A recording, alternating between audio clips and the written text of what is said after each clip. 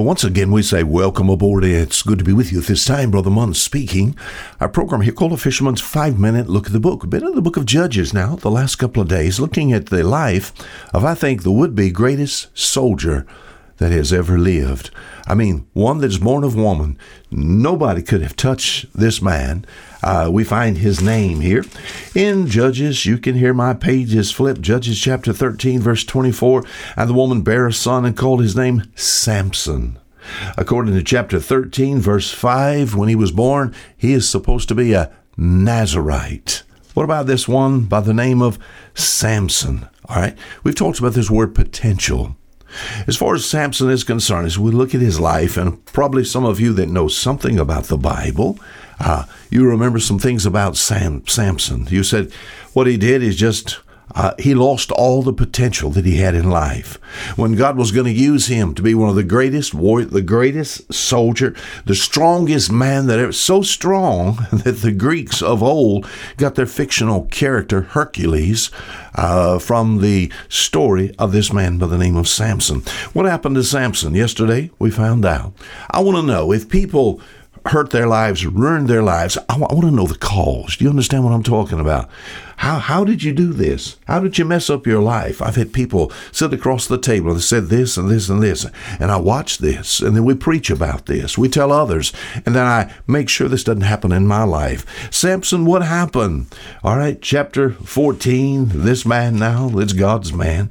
Chapter 14, we find him leaving the path of the will of God for his life. The enemies of God were the Philistines. What does he do? He goes right down to the camp of the Philistines and seeks out a woman, a wife. And Samson went down to Timnath and saw a woman in Timnath, the daughters of the Philistines. Tells his mom and dad, you go get her. I want her. I love her. And she pleases me well. But son, how can you have affections for a worshiper of Dagon? Son, you are a Nazarite. This is not something you're supposed to be doing. I can hear him say to his mom and dad, I've had enough. Just shut up. You go get her for me. What is he doing? When he leaves the path of the will of God for his life, he compromises all his convictions, all the things that was taught him about a Nazarite. I mean, from 1 year, 2 years, 3, 4, 5, he's up and he's a teenager. All these things that was taught him, as you find there. Well, like in the book of Leviticus chapter 11, it talks about staying away from the carcass of a dead animal. Like Numbers chapter 6, it talks about the Nazarite, and it says he's supposed to stay away from the vine tree, stay away from vineyards, stay away from grapes, stay away from the juice. You can't have anything. Don't let the razor come upon your head. So I have him, chapter 14, all right, he wants this woman that's down in Timnath, down to Timnath. Look at one of the first things that happens here. Verse 5, Then went Samson down, and his father and his mother to Timnath, and came to the vineyards of Timnath. The what? The vineyards of Timnath. The what? A vineyard. What grows in a vineyard? You said, I got it, Brother Mon. That's right. Grapes. What takes place?